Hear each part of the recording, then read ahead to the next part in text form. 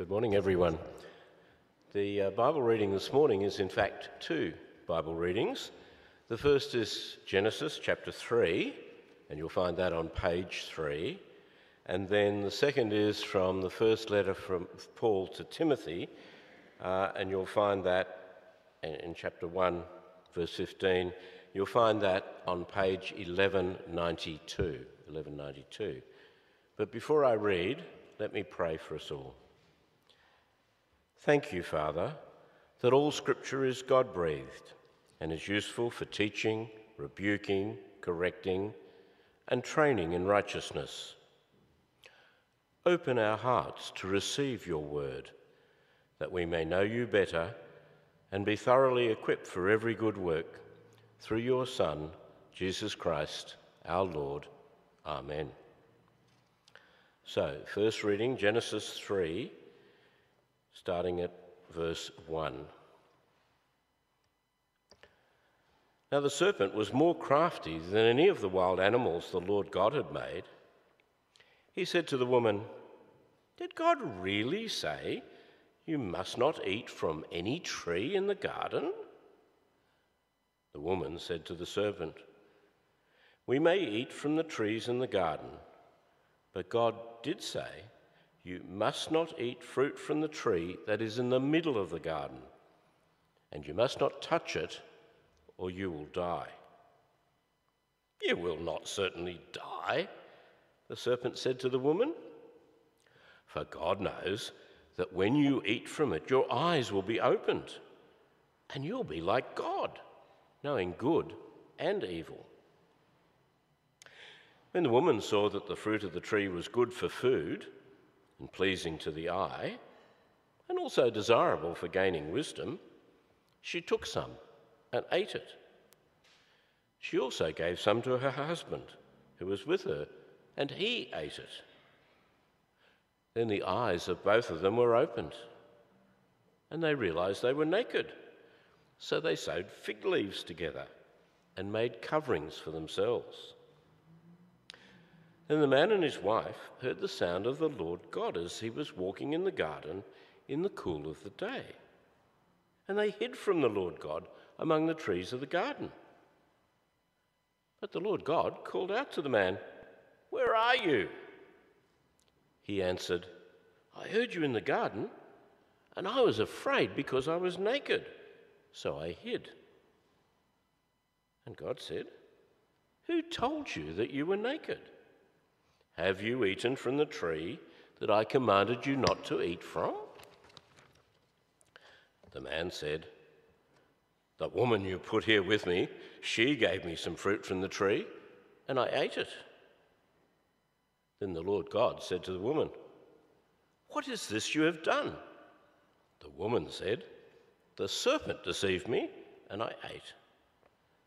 So the Lord God said to the serpent, "Because you have done this, cursed are you above all livestock, and all wild animals. You will crawl on your belly, and you will eat dust all the days of your life. And I will put enmity between you and the woman, and between your offspring and hers. He will crush your head, and you will strike his heel."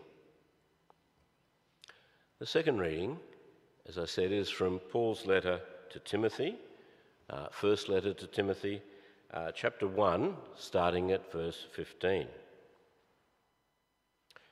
Here is a trustworthy saying that deserves full acceptance.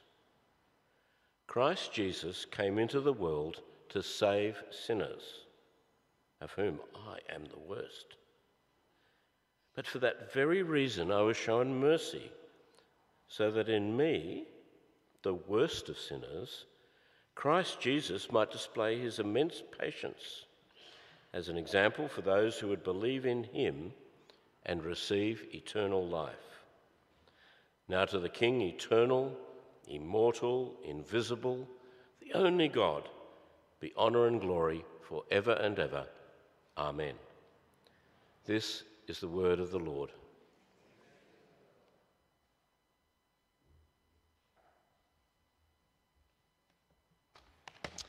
Well, good morning, everyone.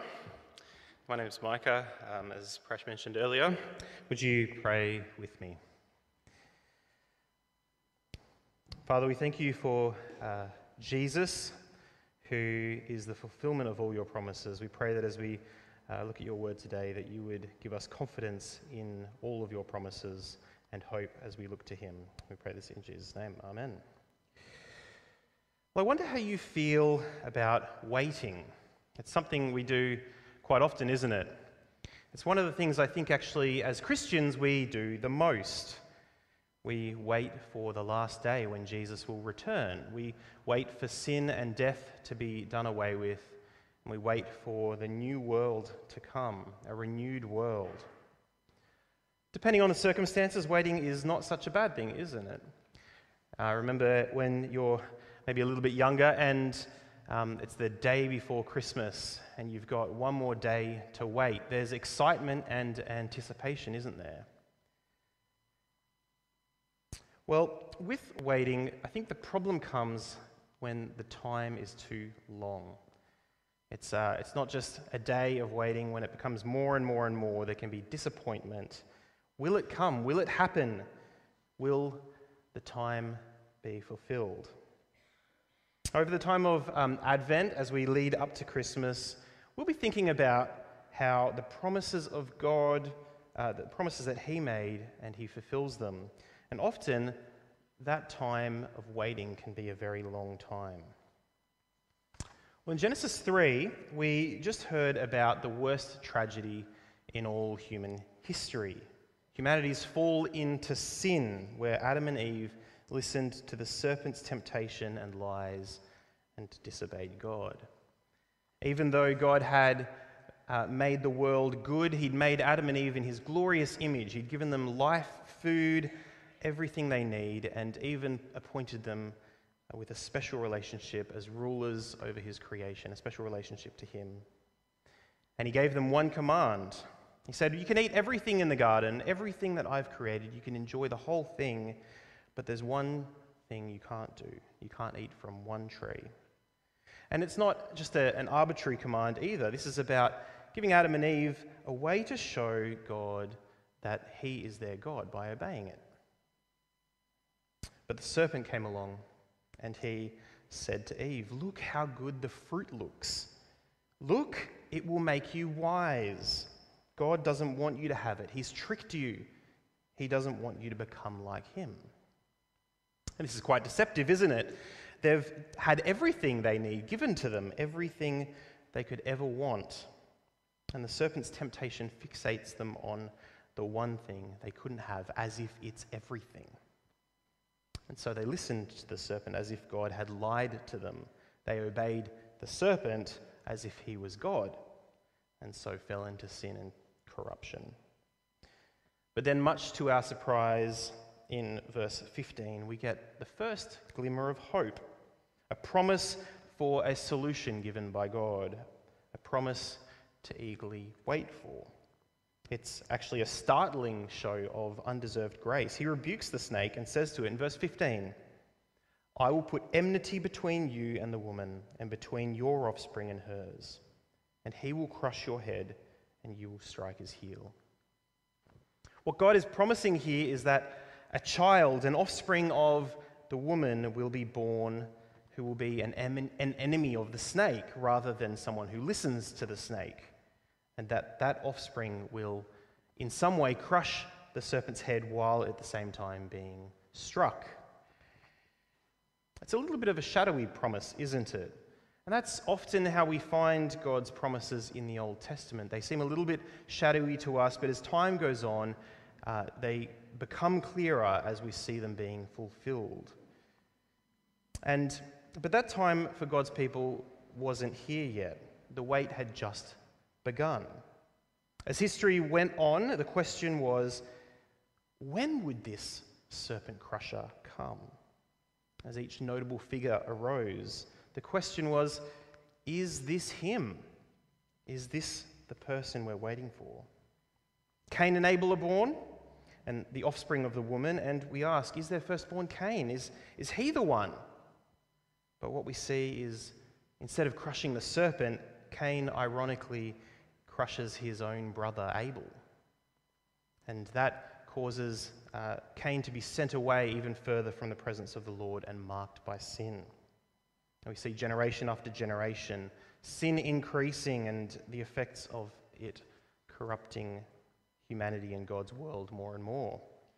But eventually Noah, he appears, and as the expectations are really, really high. Noah is a righteous man, and the flood comes and remakes the world. Is this the solution? Is the world now, is sin done away with? But we find out actually, even with Noah and his family, sin continues in them. The world wasn't the problem, it was sin in the people.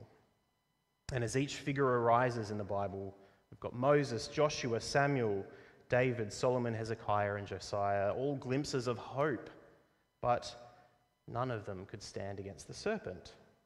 Expectation and disappointment. How long, God, till you fulfill your promise? Will it even come? Is there reason to doubt God? About 7 years ago, my brother married his wife. She was from Manipur in India, and they met while she was at Bible college. Anyway, they got married and applied for a spousal visa to come to Australia. And in the meantime, my brother decided, well, we'll just stay in India with your village for a little while we're waiting for it to be approved. And he's pretty resourceful. He picked up a bit of work and began waiting and waiting and waiting. 1 month turned into 2 months, and 2 into 6, and 6 into a year, and 1 year slowly turned into 2. And I remember chatting to him as he longed desperately just for something Australian TV, Australian food, even a conversation about Australian sports, which he didn't enjoy. Just anything to resemble home. Waiting without knowing if and when the visa would be approved. But the time eventually came, and great excitement. I just remember them feeling so excited they got the letter saying, yes, you can come. And they couldn't wait to get on the plane and come home to see family. At the time of Christmas, we remember when the wait was over. We remember the birth of the snake crusher, the hope of salvation promised all the way back in Genesis. This is how the gospel writer Luke in chapter 2 describes it. So Joseph went up from the town of Nazareth in Galilee to Judah, to Bethlehem, the town of David, because he belonged to the house and line of David. He went there to register Mary, who was pledged to be married to him and was expecting child. While they were there, the time came for the baby to be born, and she gave birth to her firstborn son. She wrapped him in cloths and placed him in a manger because there was no guest room available for them. Luke describes the humility of this scene. Jesus, born to Mary and Joseph in a manger because there's nowhere else to stay. This doesn't really exactly sound like the sort of person who would destroy evil, who would crush the serpent's head, does it? A helpless baby in a manger with questions of legitimacy of the birth even hanging around as rumors. Is this really how someone so important is supposed to arrive? There's great expectation on him to take the throne of Israel as their mighty and everlasting king and to bring all the nations under God. But as we read in the Bible, his life didn't seem really like that at all. He was rejected by his own leaders and eventually put to death by the Romans like a common criminal on a cross. Does Jesus really fulfill the promise of Genesis 3?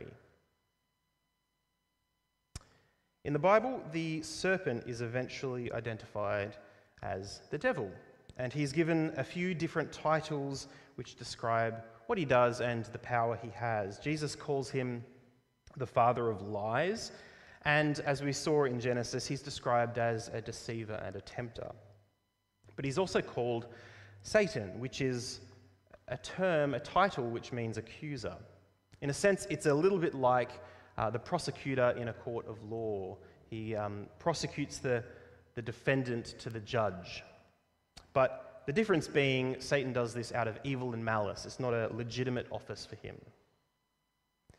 In Job, we see this, actually, don't we, as Satan comes into the heavenly courts and he accuses Job to God. He says, does Job actually obey and respect you for good reason? He's only doing this because you bless him. So the devil is an accuser. He begins by tempting us through his lies to disobey God. This is what we saw in Adam and Eve in Genesis. And then once we give in, he accuses us by our own actions. And we know this experience all too well, don't we? We often feel tempted by things that we think will make us feel good. If only I had this or that. If only I did this or that, that would fix everything. It's not that bad anyway. It will make me so happy. I know the Bible says I shouldn't do it, but surely God would want me to be happy. If only I ate that fruit, it would make me wise. This is what Satan wants. He can't wait for us to believe his lies so that he can accuse us by what we do. He accuses because we've sinned against God. So how did Jesus, who was rejected by his own nation and died on a Roman cross, fulfill God's promise? How did he help us with the accusation of the devil? Colossians 2, which we looked at a few weeks ago, if you remember, verse 14 says, having cancelled the charge of our legal indebtedness, which stood against us and condemned us, he has taken it away, nailing it to the cross. And having disarmed the powers and authorities, he made a public spectacle of them, triumphing over them by the cross. When Jesus died on the cross in such an unexpected and seemingly unexceptional way, it was that moment that he crushed the serpent's head and suffered a blow to his heel. What seemed like weakness was earth-shattering and changed everything. The power and authority of the devil to accuse was disarmed because Jesus paid the legal debt. Any punishment we might have deserved was paid, so any reason the devil might have to accuse is done away with. The debt paid, the record removed. It was on the cross that Jesus crushed the serpent's head. The accuser can no more accuse when we turn to Jesus. This is why we remember Jesus' birth. It's the moment that he entered the world. It was the beginning of all of that. Do you want to be free from the accusation of the devil? When you put your faith in Jesus and confess your sins, the charges are dropped. In 1 Timothy, we read the words of the Apostle Paul, who is self-confessedly the worst sinner, the worst of sinners, a man who persecuted God's people, who approved of putting them to death, who tried to force them to renounce their faith and blaspheme against God, and he chased them all over the countryside. He eventually came to follow Jesus, and he says, 1 Timothy 1, verse 15, here is a trustworthy saying that deserves full acceptance. Christ Jesus came into the world to save sinners, of whom I am the worst. But for that reason I was shown mercy, so that in me, the worst of sinners, Christ Jesus might display his immense patience as an example for those who would believe in him and receive eternal life. I've had conversations every now and then with people who have said things like this before, which is very sad. Mike, I can't come to Jesus yet. I need to sort my life out first. My life is too much of a mess. God wouldn't accept me. But what Paul is saying here is Jesus didn't come for those who have their life completely together. That's just the story we tell ourselves. Jesus came to save sinners. None of the great figures that we had our hopes ready for, in expectation that they would crush the serpent's head. None of them were good enough. All of them were slaves to sin and needed Jesus. Paul says, look at me. I'm the worst of sinners, and Jesus forgave me. He did this so you can know he'll forgive you too. Turn to him. Friends, there's nothing that you can do on your own effort to stop the devil's accusation, except come to Jesus. You don't sort your life out first. You have a debt and you need it paid, and only Jesus can pay it. A man named Philip Graham Ryken wrote, Christianity is the only religion in the world that is for bad people. In one way or another, every other religion says people can become good enough for God. But what if we're not good enough? What then? What if we really are the worst of sinners? Then Christianity is the only religion that offers real help. If we are wretched sinners, then Christianity is the only option. Jesus Christ is the only one that can and will save us, because he came into the world to save sinners.